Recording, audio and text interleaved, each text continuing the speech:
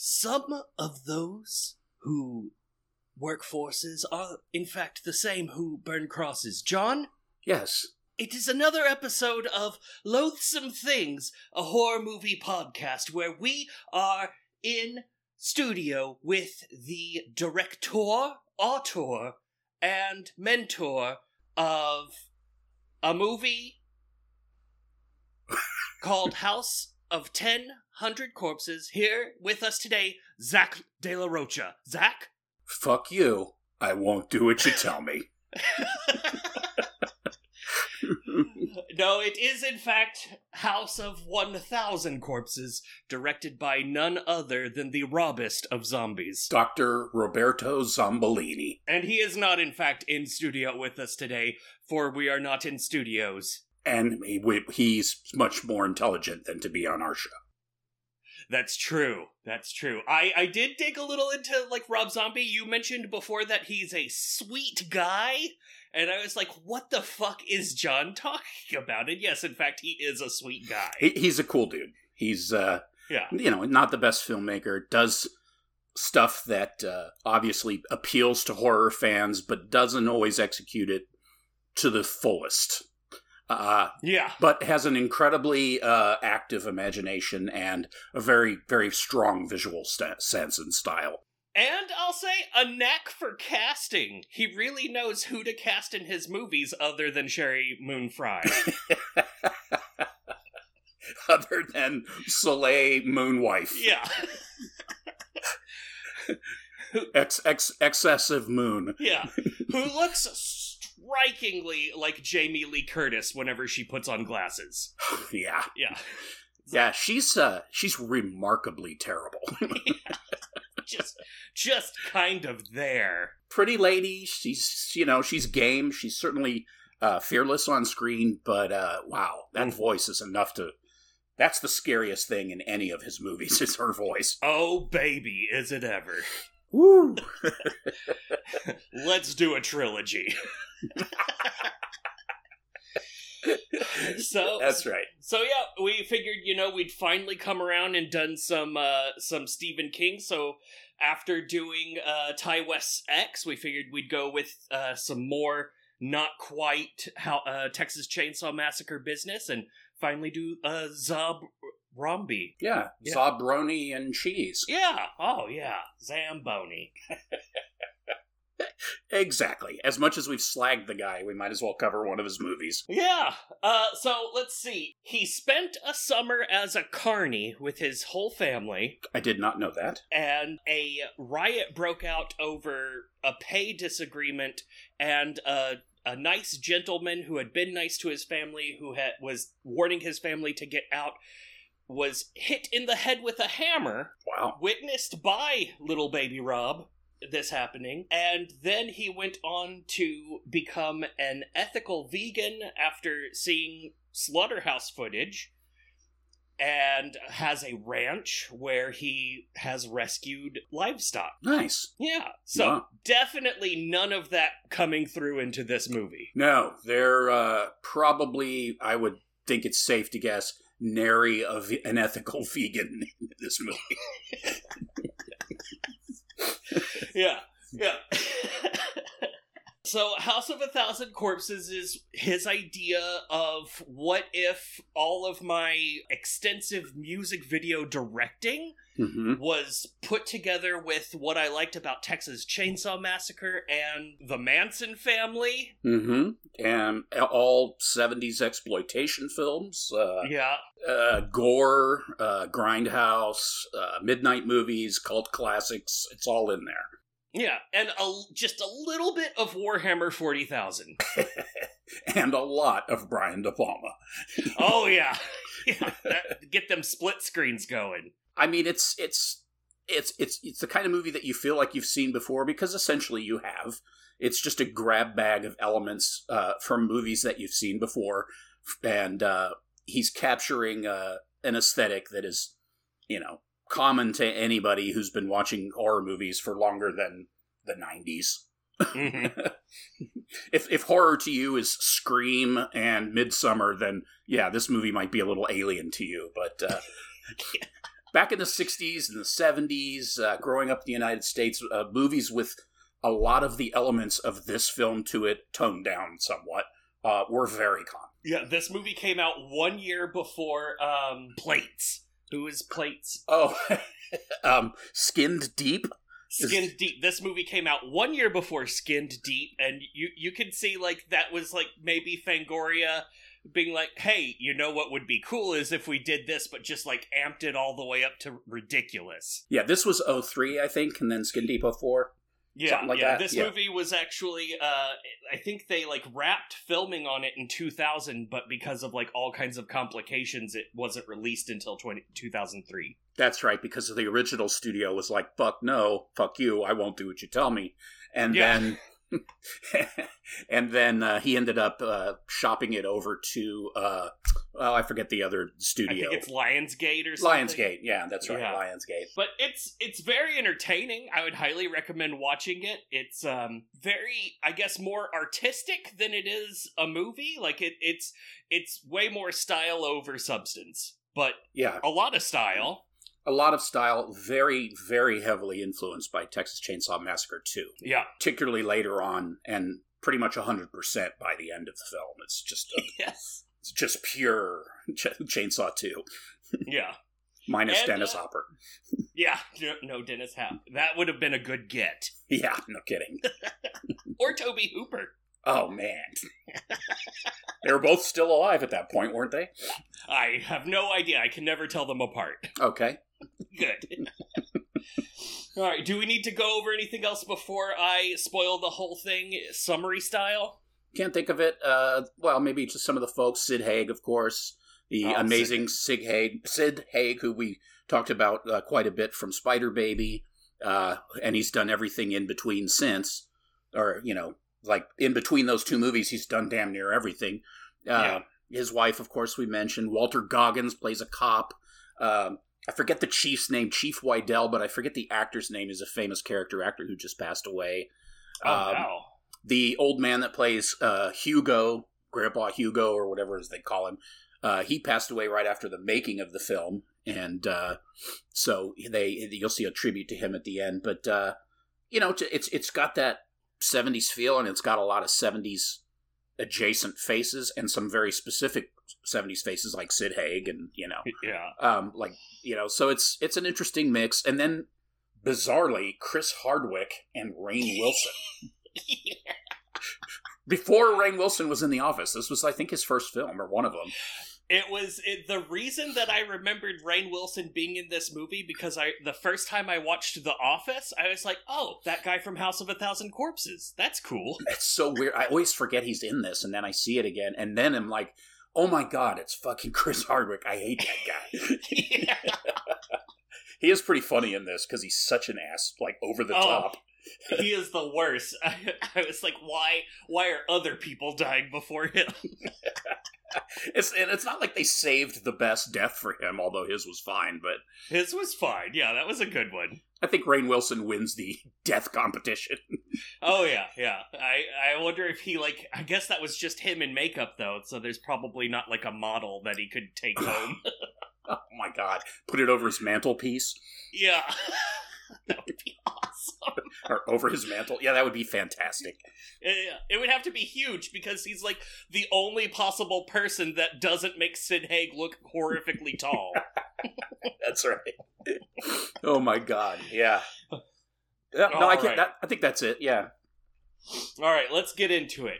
We've got Sid Haig's Captain Spaulding, who is always made up like a clown, but otherwise dressed up like an asshole. He runs Captain Spaulding's Fried Chicken and Gasoline, which is also a museum of the macabre with all sorts of curiosities, including the mermaid style put together of things, and an animatronic serial killer ride, which is great. It has a whole section for Albert Fish, a whole section for there's like a little flash of Lizzie Borden, and then it's all Ed Gein from there. That's right, Ed Gein, yeah, and he's the little chopping on the foot thing. It's good. Dum dum dum. But then the ride culminates into the fictitious one, which is Dr. Satan, who is the local legend. Local killed people, ran a mental institution where he tortured and killed people, and then the locals apparently strung him up in a tree, left him to die, but then his body was never found. Enter Rain, Dwight Schrute from The Office Wilson, and Chris, the guy that comes on after The Walking Dead Hardwick, who are on a cross-country tour of roadside attractions and just so happen to be out of gasoline. Yep. They come across Captain Spaulding's fried chicken and gasoline establishment, wake up their girlfriends, who mostly don't get their own characteristics other than being girlfriends or having a dad. Yeah, pretty shallow characters. Yeah, not great, but it's fine. Their girlfriends are Erin Daniels, and I don't remember the other one's name. That's fine. She's the less famous of the two. Exactly. So they're driving cross country. I guess they're going to write a travel book about attractions. They take the ride. Erin Daniels calls her dad saying that she's at a place called Captain Spaulding's, and it, I guess, kind of matters, but whatever. Anyway, Captain Spaulding gives them a map to the Dr. Satan tree, and they go to find it. Along the way, they pick up Sherry Moon Zombie, who is hitchhiking back to her house, who isn't far from here, and it just so happens that she knows all about the tree because it's on their property. Great. And it's pissing down rain, and she's dry when she gets in the car. Yeah. Yep. She quickly establishes herself to be a lunatic, and that's fine. We see a shotgun shoot out their tire. I love with these movies that they've always got the tire going out somehow. And so Rainn Wilson and Sherry go to hoof it to her house. They're going to get her brother, who's going to get a tow truck and bring them in. It's great. After a bunch of nonsense that doesn't matter, it's all of a sudden dinner time. Karen Black is in this movie as Mama Firefly, and she is just all over Chris Hardwick, while Sherry is all over Rainn Wilson. The girlfriends are not happy with this arrangement. No. But they all sit down to dinner, a very highly candlelit dinner. Yes. Dennis Fimple is here as Grandpa, and then we've also got Matthew McGrory as Tiny. Great. Fantastic. And then also Bill Moseley is in this movie as the brother. He also carries around a fetus in a jar at times. Otis, what is it? Otis something Driftwood. Yeah. They're all they're obvious fake names. Well, they're all Groucho Marx character names from the various different movies.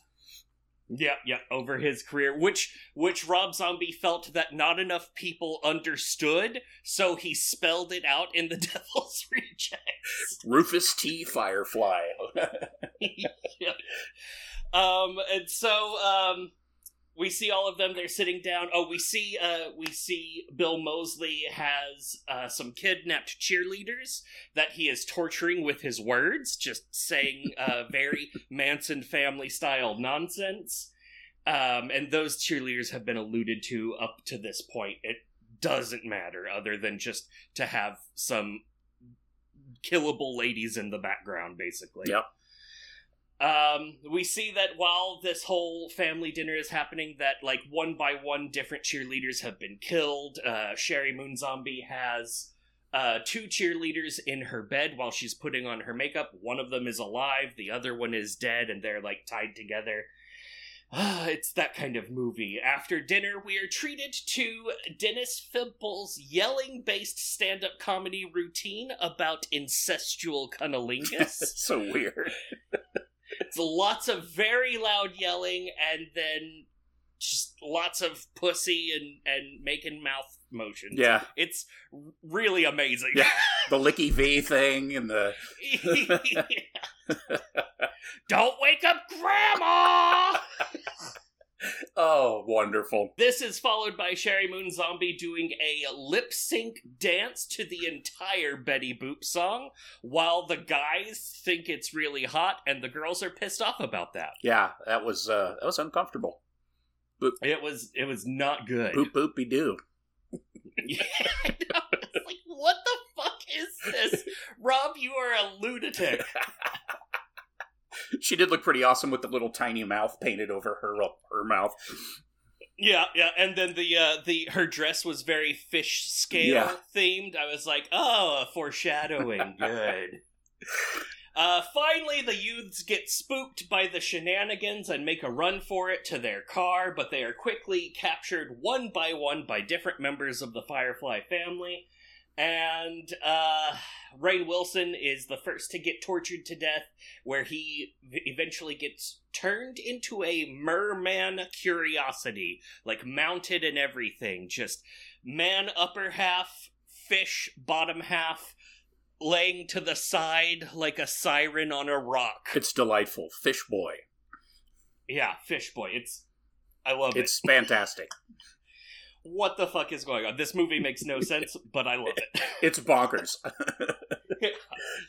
We are then treated to a Psycho-style Aaron Daniels' dad change of pace, where now we're following him as he's trying to get his children recovered. But not really, because it's mostly not about them. Yeah. But Aaron Daniels' dad is played by Harrison Young, great character actor. Perfect for the role of a dad of someone who is abducted by murderers. He's worried that his daughter and her friends never showed up to Halloween where they were supposed to, so he gets the local authorities, which is Tom Towles, William Bassett, and Walton Goggins, as you mentioned. Nice. And then we're treated to Aaron Daniels' nightmare about a couple whose marriage was torn apart by the skunk ape. Yes, who was cut from the film, apparently.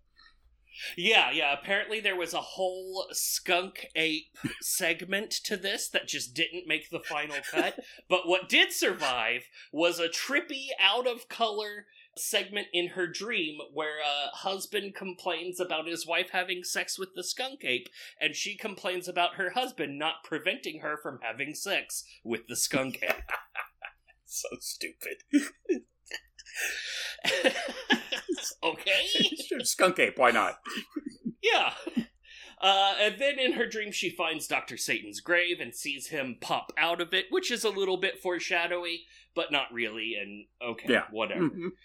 Mm-hmm. Meanwhile, the lawmen are finding clues that are leading them to the Firefly's house. They bring Harrison Young on board to visit the house with them, which seems like a very strange choice, but what are you gonna do? Yeah. They find the shed full of dead and soon-to-be dead girls, and then get murdered dramatically while happy old-timey music is playing. That's right.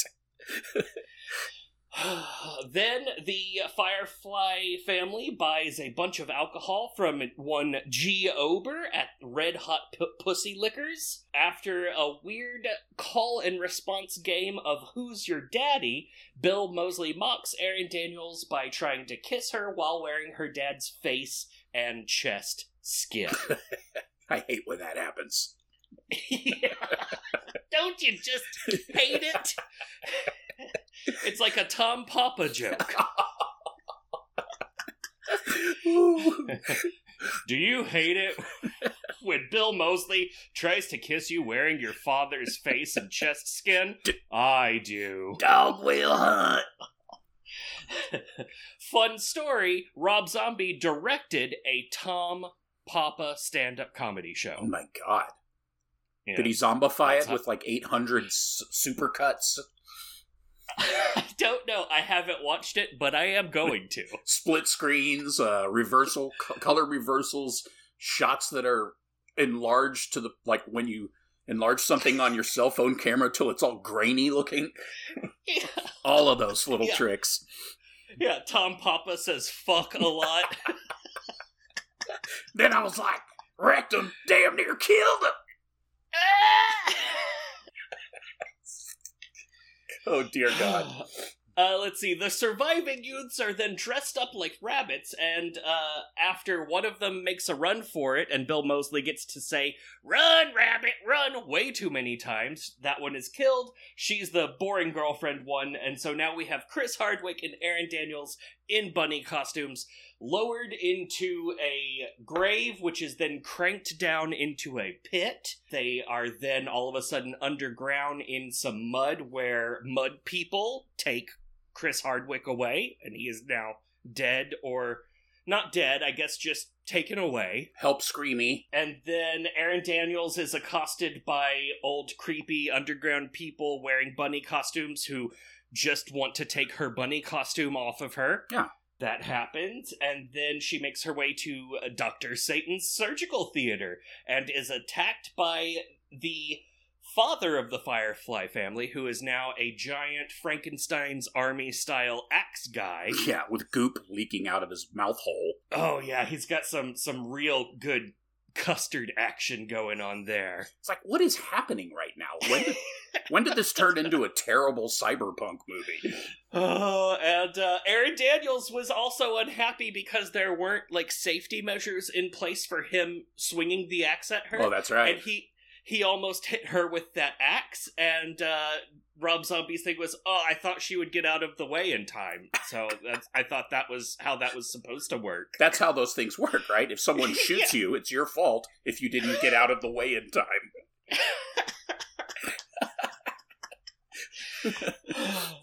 So she escapes. She climbs up through hay into the mid-afternoon light of the next day. And it gets to a road where she hitchhikes, gets picked up by none other than one Captain Spaulding, who we know is a killer, but that we don't really know is a bad guy or in any way connected with the Firefly family.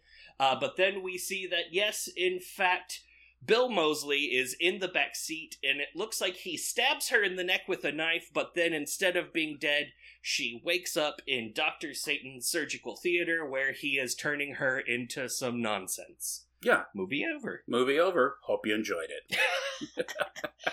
So, John, what the fuck is going on?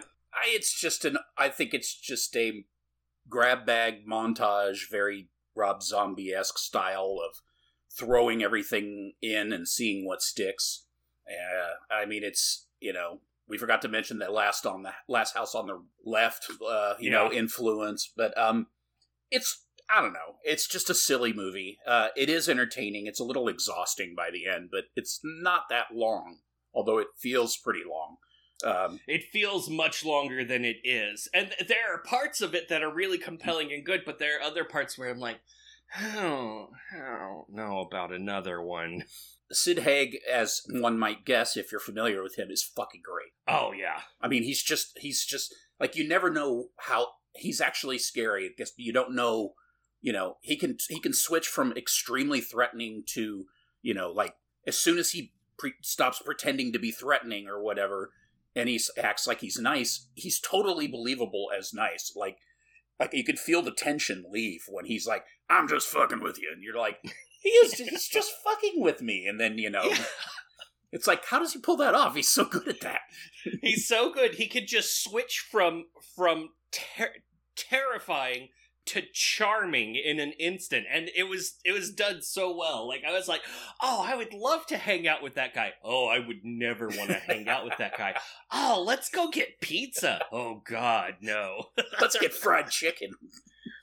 How come you asking so many jackassy questions? If I wanted to listen to an asshole, I'd fart. That was his t-shirt. Oh yeah, there's lots of good sight gags on here. I like that some of the sight gags he just kind of let them pass by. Mm-hmm.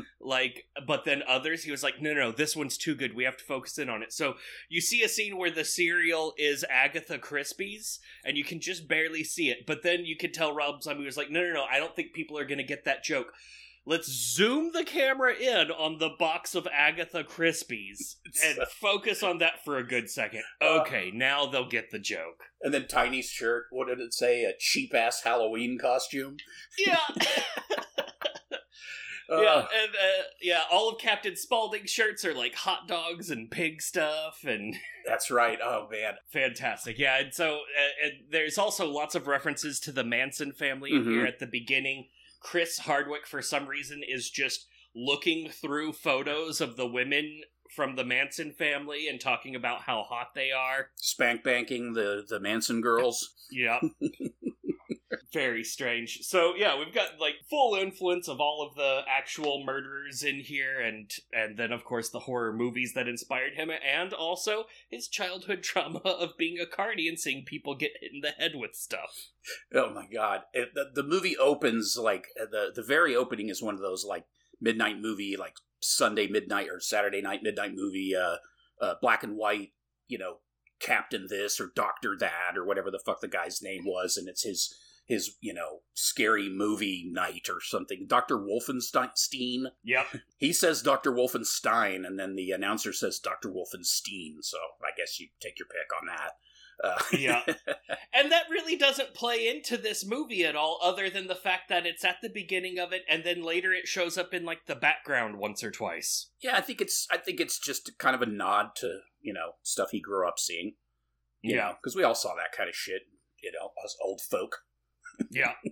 Yeah, from the pre-Elvira times. Yeah. That stuff was, when you would watch a horror movie and then, in between commercial segments, you'd have some clown dressed up as like a ghoul who was always a wise ass and would say, well, I guess he got what he had coming. Joe Bob Briggs. Yeah, exactly.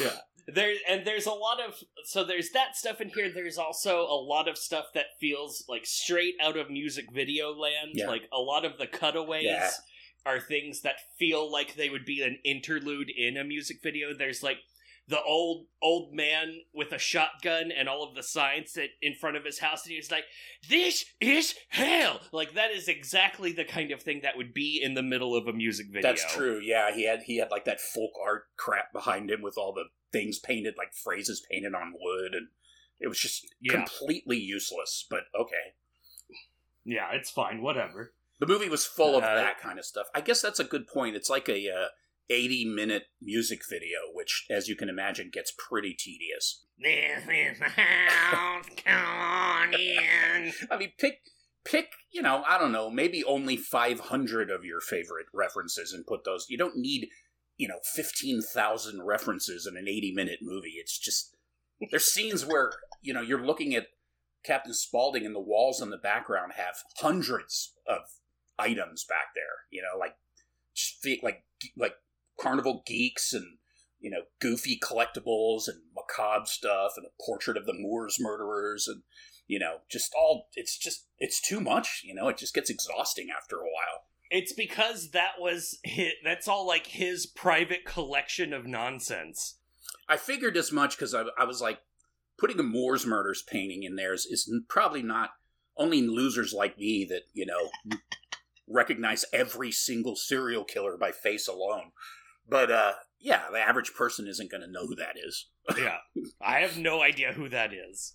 There are two killers from the two English killers that killed a bunch of young children. They would lure them out to the moors, like the swampy area in like central England, and lure them out there and do horrible sexual things to them and then murder them and bury them out there.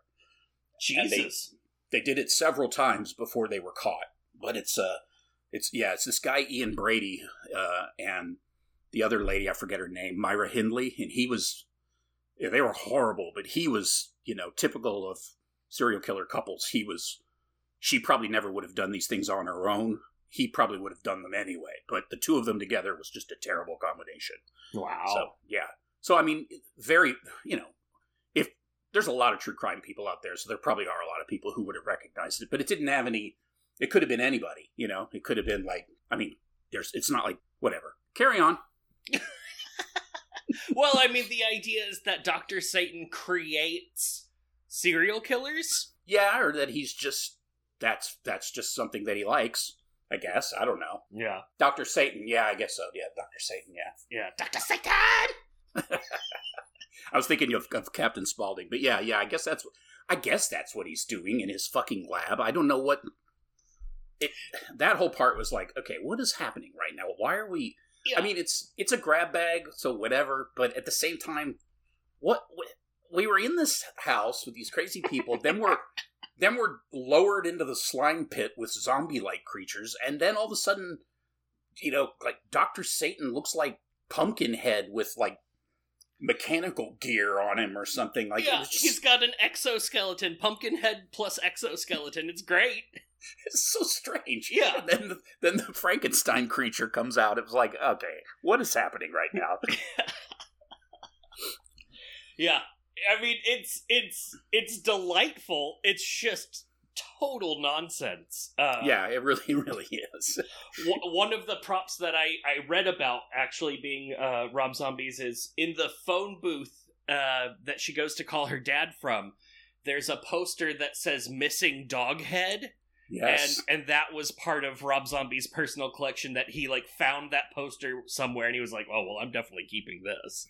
This is a keeper. It's gonna go in my first movie. I mean, I have to admit, that's pretty awesome. Oh, yeah, I would keep that, too. I would be like, oh, no one's gonna be returning your dog head, ma'am.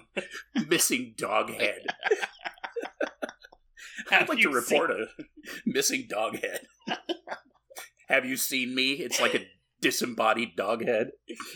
Let's see. What else? What else do we need to talk about with this movie?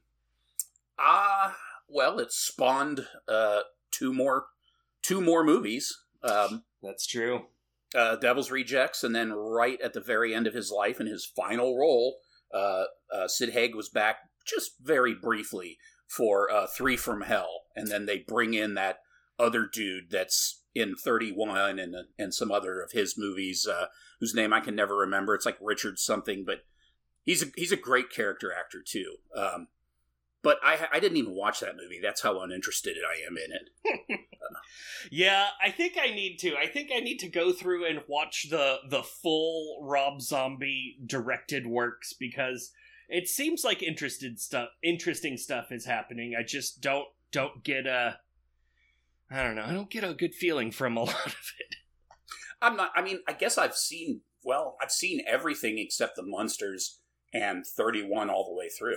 Yeah. Otherwise, I guess I've seen everything. Well, you haven't seen the Tom Papa stand-up. It's true. I have not seen the Tom Papa stand-up. Burning the witches and digging the ditches. Oh, man. Okay, so there is a Munsters scene in this movie. Oh, yeah, that's right. Where it's Dennis Fimple and Bill Moseley, and they're watching the Munsters, and Dennis Fimple's like, I could drive that car faster. It's the Hot Rod episode. Yeah, it's like, don't you start with me. But yeah, so that's what Dragula is that fucking car from the Munsters. Oh, yeah. Yeah. I had no idea. That I've known the song Dragula for, like, something along the lines of 20 years, and for most of them, I didn't know what that lyric was that he was talking about, and then I didn't know why it was, and just because of researching for this movie, I found out what Dragula is. He taps into a little bit of the kind of particularly earlier on in the movie, where you see some of the black and white pinup style chicks, the Betty Page kind of bondagey chicks that look, innocent and really kind of lusty at the same time. That whole thing, that 60s like motorcycle gang chick, like Touru Satana movies, and a lot of just the crazy exploitation movies from the 60s, and like the Hot Rod stuff, and the kind of stuff that Glenn Danzig would have been into as well, kind of tapping into that with the Misfits. That stuff is just lost. That part of Americana is kind of gone. There's a few creative people that touch on it, like that artist Coop, who does the Devil Girl. Mm-hmm. He lives up in Austin now, but some of his artwork and some of his photo stuff is that kind of style, except he uses porn stars and weird alternative sex models and stuff, but a lot of times they're done up in that kind of style, but it's lost. I mean, I'm sure young people today don't have a fucking clue. That stuff must look archaic to them. I mean, it looked old to me, and people were probably still making that shit when I was around, but it was probably at the end of it. and now you just don't see any of that stuff anymore. Elvira's still around, but she's just considered a throwback. Yeah. And honestly, in like modern culture, she's kind of a one-off. Like, people are like, oh, she's the one person that did that one thing. Yeah. There was Vampira. She was another one. She was great. That was just kind of a thing. This modernized kind of post-psychedelic twist on Universal monster style, kind of. It was an interesting thing, and it was very uniquely American, and it's just gone. But it was cool to see him tap into some of that. I just wish he would have stuck more to one aesthetic, but I think that's Rob Zombie. I mean, if you don't like that kind of stuff, you're probably not going to be a huge fan of his, like this kind of throwing everything, this kitchen sink style, because that's what he likes to do. And to be fair, whenever he started making this movie, it wasn't supposed to be comedic. It was supposed to be dead serious and just purely horrific. But then he felt that the movie took on a comedic tone, and so he went with it. So if he didn't just go where his inspiration went, this movie might have been way worse. I mean, Devil's Rejects is pretty daunting. It gets pretty hardcore at times. It pulls less punches than this movie, for sure. Oh, yeah. No, I made it to the halfway point. I was telling you before we started recording, I started it just before we were recording. I got to the halfway point, which is after they've abducted that band that's like two husbands and two wives, plus Brian Posehn. And that is like it what starts out as like a kind of whatever movie just real quickly goes into, oh my god, like we're watching full like horrific sexual assault mixed with murder and just all of the things, and it all turns into a giant splattery roadkill situation. That's probably my favorite one, although the beginning of House of Thousand Corpses is just so great because of Sid Haig. He just steals the whole show. Yeah, he's so good. And they did a great job on his teeth. His teeth it's just so great. And then with that white face and his eyes are all bloodshot, and it just really brings out the nastiness of his eyes. And he's got that black, like, ring around each eye that kind of fades into his eyebrows. It's amazing. Oh, yeah. And even the fact, like, they did the makeup thing around his beard, so it's like little bits of makeup in his beard, and you can see the skin underneath where there isn't. It's so good and perfect creepy. He's really great. I love him so much. And he's just talking to that dude, and he's like, I don't understand why you hang out with that asshole. And it's just so personable and yet terrifying. I love it. He was a national treasure. Rest in power, Sid Haig. Yes, sir. You were wonderful. So, John, you mentioned Glenn Danzig. Yes. I want to ask you a very important question related to this movie. So Rob Zombie turned his music career into a film directing career, and Glenn Danzig did not. But what he did do was turn his music and whatever career into, he made a movie. Yeah. Who are some other musicians, otherwise, like frontmen, front women, front people, that you think would make maybe not a good transition to directing horror movies, but an entertaining transition to directing horror? Yeah, I think, I mean, he's kind of dabbled, he's written screenplays and stuff, but I think Nick Cave would be an interesting horror movie director. He'd probably make some kind of arty, semi-literary one, but it would also probably be really violent, because that's the kind of screenplays he writes. I think he would be an interesting one. I think, what's his name? Till Lindemann or whatever, the guy from Rammstein. Oh, yes! I think he would make some awesome ones. He was born in East Germany, and his father was a cobbler. Oh, wow, yeah. And now he's a certified fire handler who sings in Rammstein. It's like, this guy would be perfect for horror movies. Yeah, that's a great call. There's a lot of metal guys. I mean, there's just so many metal frontmen that would be perfect, They're kind of easy. The obvious ones like Marilyn Manson, fucker from Slayer, Cannibal Tom Corpse. Araya. Yeah. Tom Araya is a moron, though. I'm sorry. I love you, Tom. You're a moron. The Cannibal Corpse guy, yeah. It would just be, every character in the movie would have to bang their head the entire movie, just like him.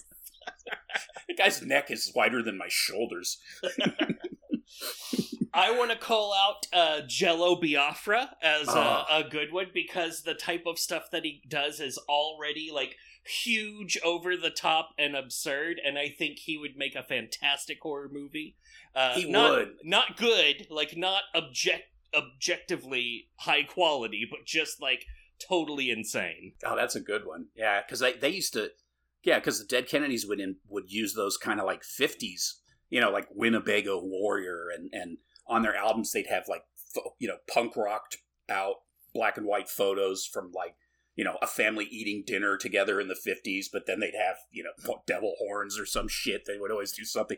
That'd be perfect. Yeah. And he just, like, even since he's quit, like, he doesn't do punk rock, he does, like, spoken word, and he's a member of the Green Party. Like, he tried to get the nomination over Ralph Nader and did not. Make a movie about that. Yeah, a horror movie about that. Getting his revenge on Ralph Nader. And also that's why I did the Zach De La Rocha thing at the beginning, is because I think he would do a real good The Purge or The Hunt type horror movies. I could see that being right up his alley. The kind of movie that when you're done you feel extremely guilty for being alive. Yes. Oh no, now I have to go back to the world. I know that they only killed white people, but I still feel guilty after watching that. Yeah, that would be a good one. That'd be an interesting one. There was a metal band from Dallas called Rigor Mortis, and Rigor Mortis was kind of one of the first bands that was, like, obsessed with horror films. Their front man, whose name escapes me because it just popped into my head. I'm not that familiar with the band, but I watched a documentary about them, and they were just, like, huge horror guys. They would put horror film stuff in their songs. Nice. He would be great. Yeah. He would be a great one. Fantastic. But I also want to call out Morgan Lander from Kitty. I think she would do it because she just loves the stuff. She's already the co-host of a horror podcast. Is she fucking really? Yeah, she's awesome. Oh, nice. I'm going to have to look that up. I had no idea. I forget what it's called. It's three girls and three ladies, three women, but they're Canadian. They're Canadian, right? So I think they're out of Toronto, if I remember correctly. But yeah, they have good show. I used to listen to it, but I kind of lost touch with it. Okay, I'm going to look that up. That's awesome. And then one last one. There's a relatively new artist named Suburban, and all of his music is already pretty horror themed, and he does all of his music videos are done through this guy named Andrew Donahoe, who's directed horror movies, but very specifically directs sequences of themed horror music videos. He's like the exclusive music video director for Suburban, and recently Suburban has started getting involved in the creative process of directing the music videos, so I think maybe Rising Star, A Kid Named Suburban. That I like that one too. That one made me think of one more, and then I won't kill everybody. But the Richard James from Aphex Twin. Oh, nice. Made a movie together with, what's his name, Chris Cunningham, the guy that did the Come to Daddy video. I don't know if you've seen that video. Not. What is that? It's one of the greatest things I've ever seen in my life. It samples Come to Daddy from Hellraiser. It's like super high energy, very intense and aggressive electronic music. And the video is an old woman who's walking through like ruins of London, like in some, it looks like London, like some crappy place in England where it's all gray and the buildings are dilapidated. And I don't remember exactly because it's been a while, but she like walks into a warehouse and encounters all these children, but they all have Richard James's face because he has a very strange face. So they all have masks on of his face, which is like this leering, and they're circling around her and like taunting her and all this stuff. And the music's all "Come to Daddy," and then she encounters some sort of demon creature that stands up. There's a big break in the song where it's just a voice screaming, and it gets louder and louder and louder. So in the video, it's this demon in her face screaming while her hair and skin is like rippling back, and she's just standing there. It is amazing. Holy shit, I'm definitely going to watch that. I will probably link to that in the show notes, because that sounds awesome. It's better than most horror films, I'll put it that way. Nice. So I think of those two guys together, I mean, he doesn't even really sing. He does some vocals, Aphex Twin, but his music's great too. But man, that video is fantastic. Very cool. Damn. So speaking of horror movies, have you been seeing any good horror movies since we last spoke 2 weeks ago? I haven't really seen any horror movies. I started watching that fucking Devil in Ohio series, and I got like an episode down and started to watch the next one, and I was just like, what is going on with this fucking show? So I started to read about it, and I was like, yeah, fuck this. I don't even think it's horror. It's more like, I don't know, it reminds me of that Apple TV horror show with Rupert Grint on it, where it's like these people that live in like a town, like an expensive townhouse in Philadelphia, and some girl becomes their nanny for their fake baby because their actual baby died, and so they have this doll baby that apparently it's a like grief in The thing. Boy? Yes, similar. But this is a real thing. They look like real babies, and it's for parents who can't get over the loss of their baby, so they have this fake baby that they use as like a transitional thing. So that in the show, this nanny is there to take care of that. Well, then it turns out the nanny has escaped from some weird religious cult, and nice. Sounds interesting, but it's kind of shitty. And that's what this show reminded me of. I was like, they say it's horror, but it's not horror. It's just shit.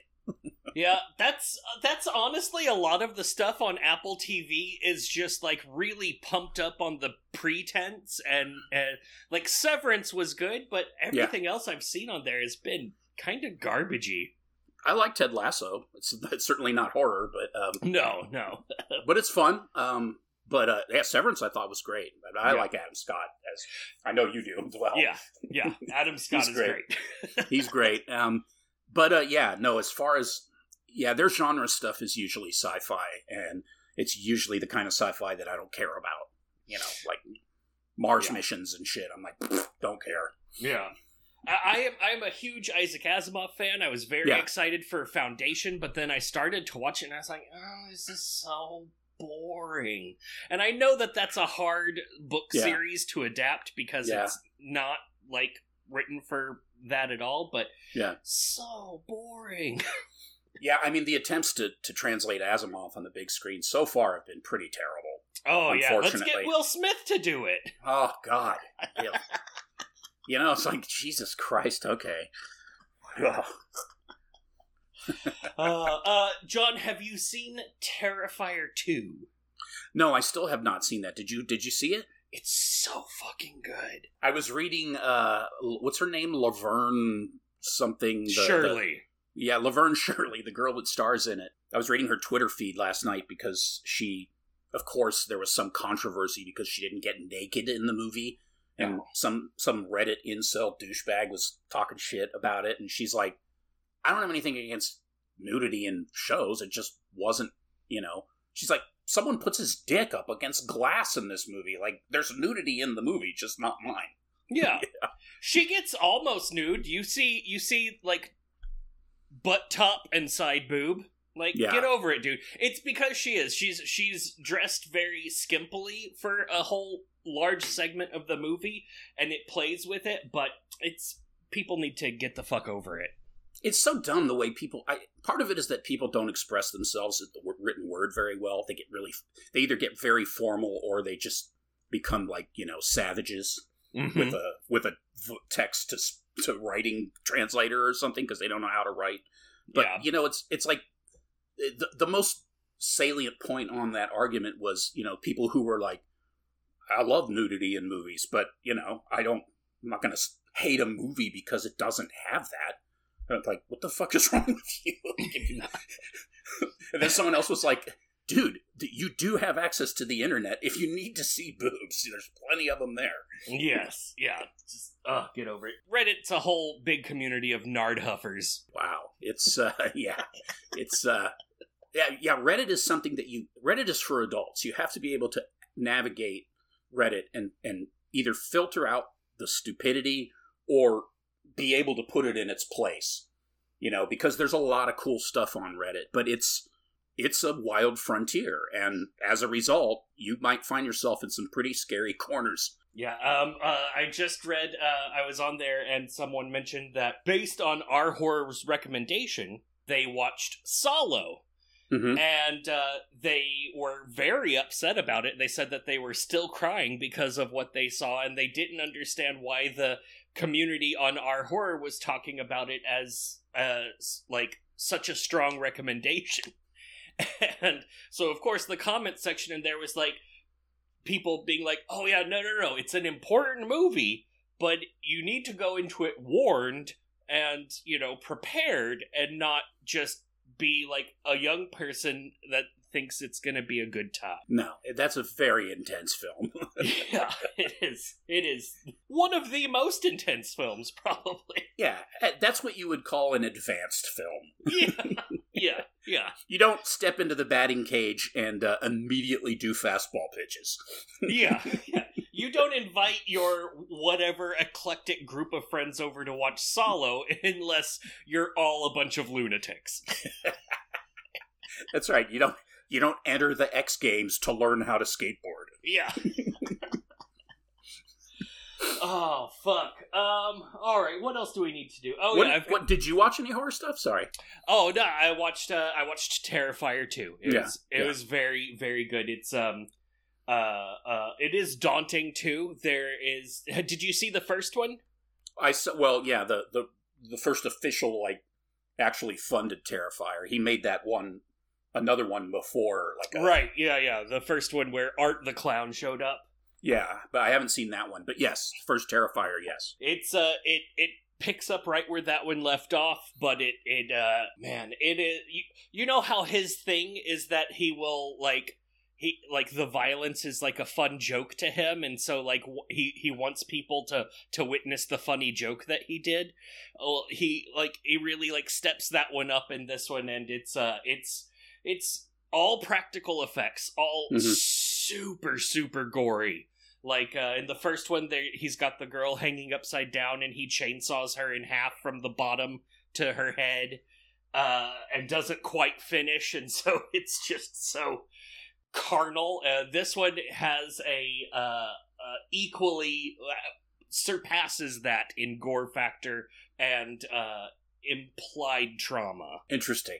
Yeah, I'm looking forward to seeing that. I mean, the first film was, to be fair, I don't think it was that great of a film. I mean, it was, or to be honest, but at the same time, it was entertaining. And Art the Clown is a great looking character. He's obviously pretty one dimensional, but but these movies are just schlock, and they're if they're gore schlock. If you like that stuff, you're going to get plenty of it. Oh yeah. This one, if you want gore from beginning to end, and you want it to be intense, and you want it to be throwback practical style, it's definitely your thing. And you even get a little bit more of a nuance to Art. Not a lot, just a little, just a taste. Yeah. I'm looking forward to seeing that one. There's a couple movies I need to catch up on. There's Smile came out on a service that I can watch for free now, and nice. And and I need to watch Terrifier. I need to watch Barbarian. There's a bunch of things I need to get caught up with. Did you watch Weird, the Al Yankovic story? I have not, and I actually saw it. I just saw it yesterday. I forgot about it. We were talking about it, and then I saw it on one of the free things, and I'm like, oh, that's right. I need to watch this. Yeah. So. Yeah, it's very good, and I have to call it out because so one of my favorite people, podcast and otherwise, is Paul F. Tompkins. Mm-hmm. In this movie, he plays Gallagher. Nice. And then 3 days after the movie premieres, Gallagher died. Yeah, rest in peace, you piece of garbage. So, good job, Paul. Good job, Paul. Thank you for killing that asshole. You killed Gallagher. Apparently that guy was trash anyway, so... Oh, yeah. Apparently he, sued his brother because his brother was, impersonating him. I mean, he probably should have. I think I agree with Gallagher on that one, but yeah, it's his brother was doing a Gallagher-esque routine and then started calling himself Gallagher. Big hammer smashing stuff. Yeah, I can't get into. I never liked Gallagher. I remember even when I was young, I was like, why is he destroying food? Aren't there people who could eat that food? It was the first thing I thought, Okay, and it's just not funny. That's the other thing. It's like Carrot Top. Like, dude, you're not fucking funny. Yeah. Carrot Top definitely gets that same feeling, but yeah. Ugh. The 20th century was weird. Doug Henning, he was another. He wasn't a comedian, but he just kind of fit in that weird, like, entertainer that makes you uncomfortable. Oh, God. All right, John, we need to wrap this up. Yeah. Out of 5 loathsome things, how many of those would you give to House of 1,000 Corpses? I'm going to split it in the middle, 2.5. 2.5? Yes. Do you want to qualify that quantifier? I think it could go either way. It's teetering like a seesaw on. At times it leans towards awesome, and at times it leans towards suck. And it just balances right in between there, and I think it fits that fulcrum between awesome and suck. That's where this movie lands. Nice. And yourself, sir? I went up, I gave it a 3.5 out of 5. I gave it half a point, basically just for achieving classic status. Like, it is now a classic of the horror genre. That's true. It doesn't do a whole bunch to advance the genre, but it solidified things, and it carried it over into the 21st century in a way that I feel is important. It's also absurd in a way that I really enjoy, as someone that likes Jello Biafra stuff. Mm-hmm. I enjoy the absurd, and so, like, this one just really spoke to me. I like that it's transgressive, but comedic in a really interesting way. Like, for someone that enjoyed Skin Deep as much as possible, and Basket Case, like, it really, like, fills that part of my enjoyment factor. Plus, it was one of the first new horror movies that I ever enjoyed. Once I started getting into horror films, this was like one of the first new things that I saw. Also, have I told my Devil's Rejects story on here before? I don't think so. So I rented The Devil's Rejects at Hollywood Video because I enjoyed House of 1,000 Corpses so much, and I was there with my mom, and I was still a youngster at that point, and my mom saw what I was renting and said, oh, this looks terrible. And I was like, no, it's good. The first one was funny. And she was like, all right, well then I'm gonna watch it with you. And so I watched The Devil's Rejects with my mom. Man, that must have been... You got through the whole thing, the both of you?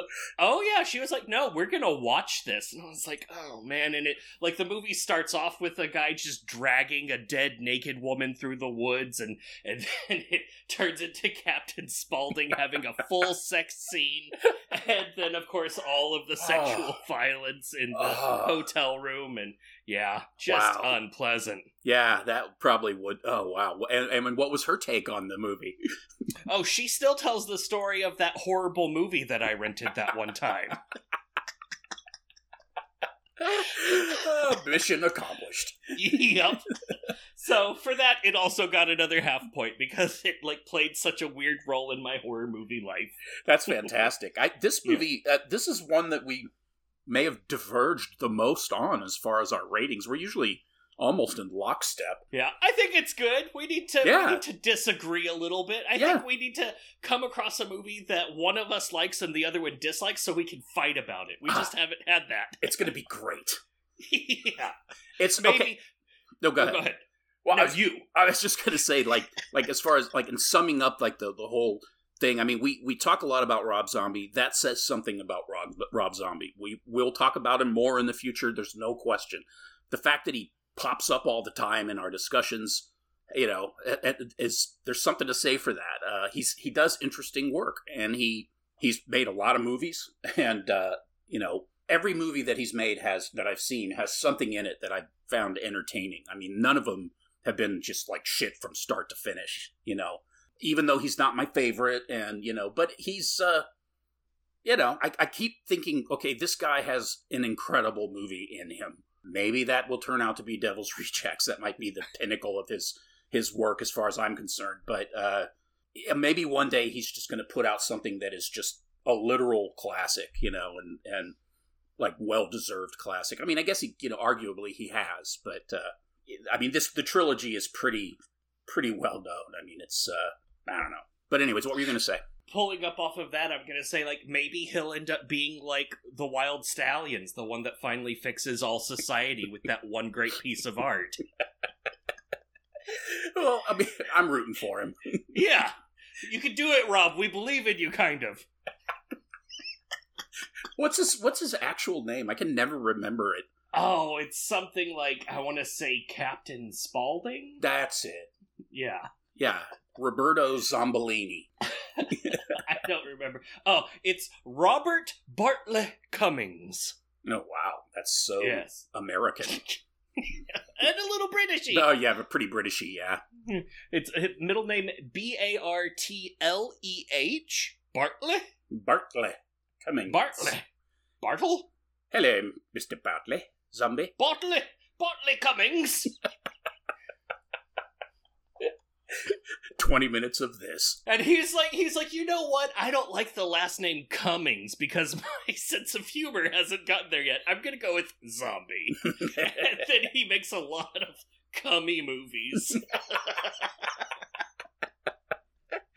Oh my god. Nary a zombie flick. I don't know. I haven't seen. Maybe some of them are zombie movies. Although I guess you could argue that those creatures in the pit were zombies. Oh yeah, the mud guys. Yeah, with the ping pong ball eyes.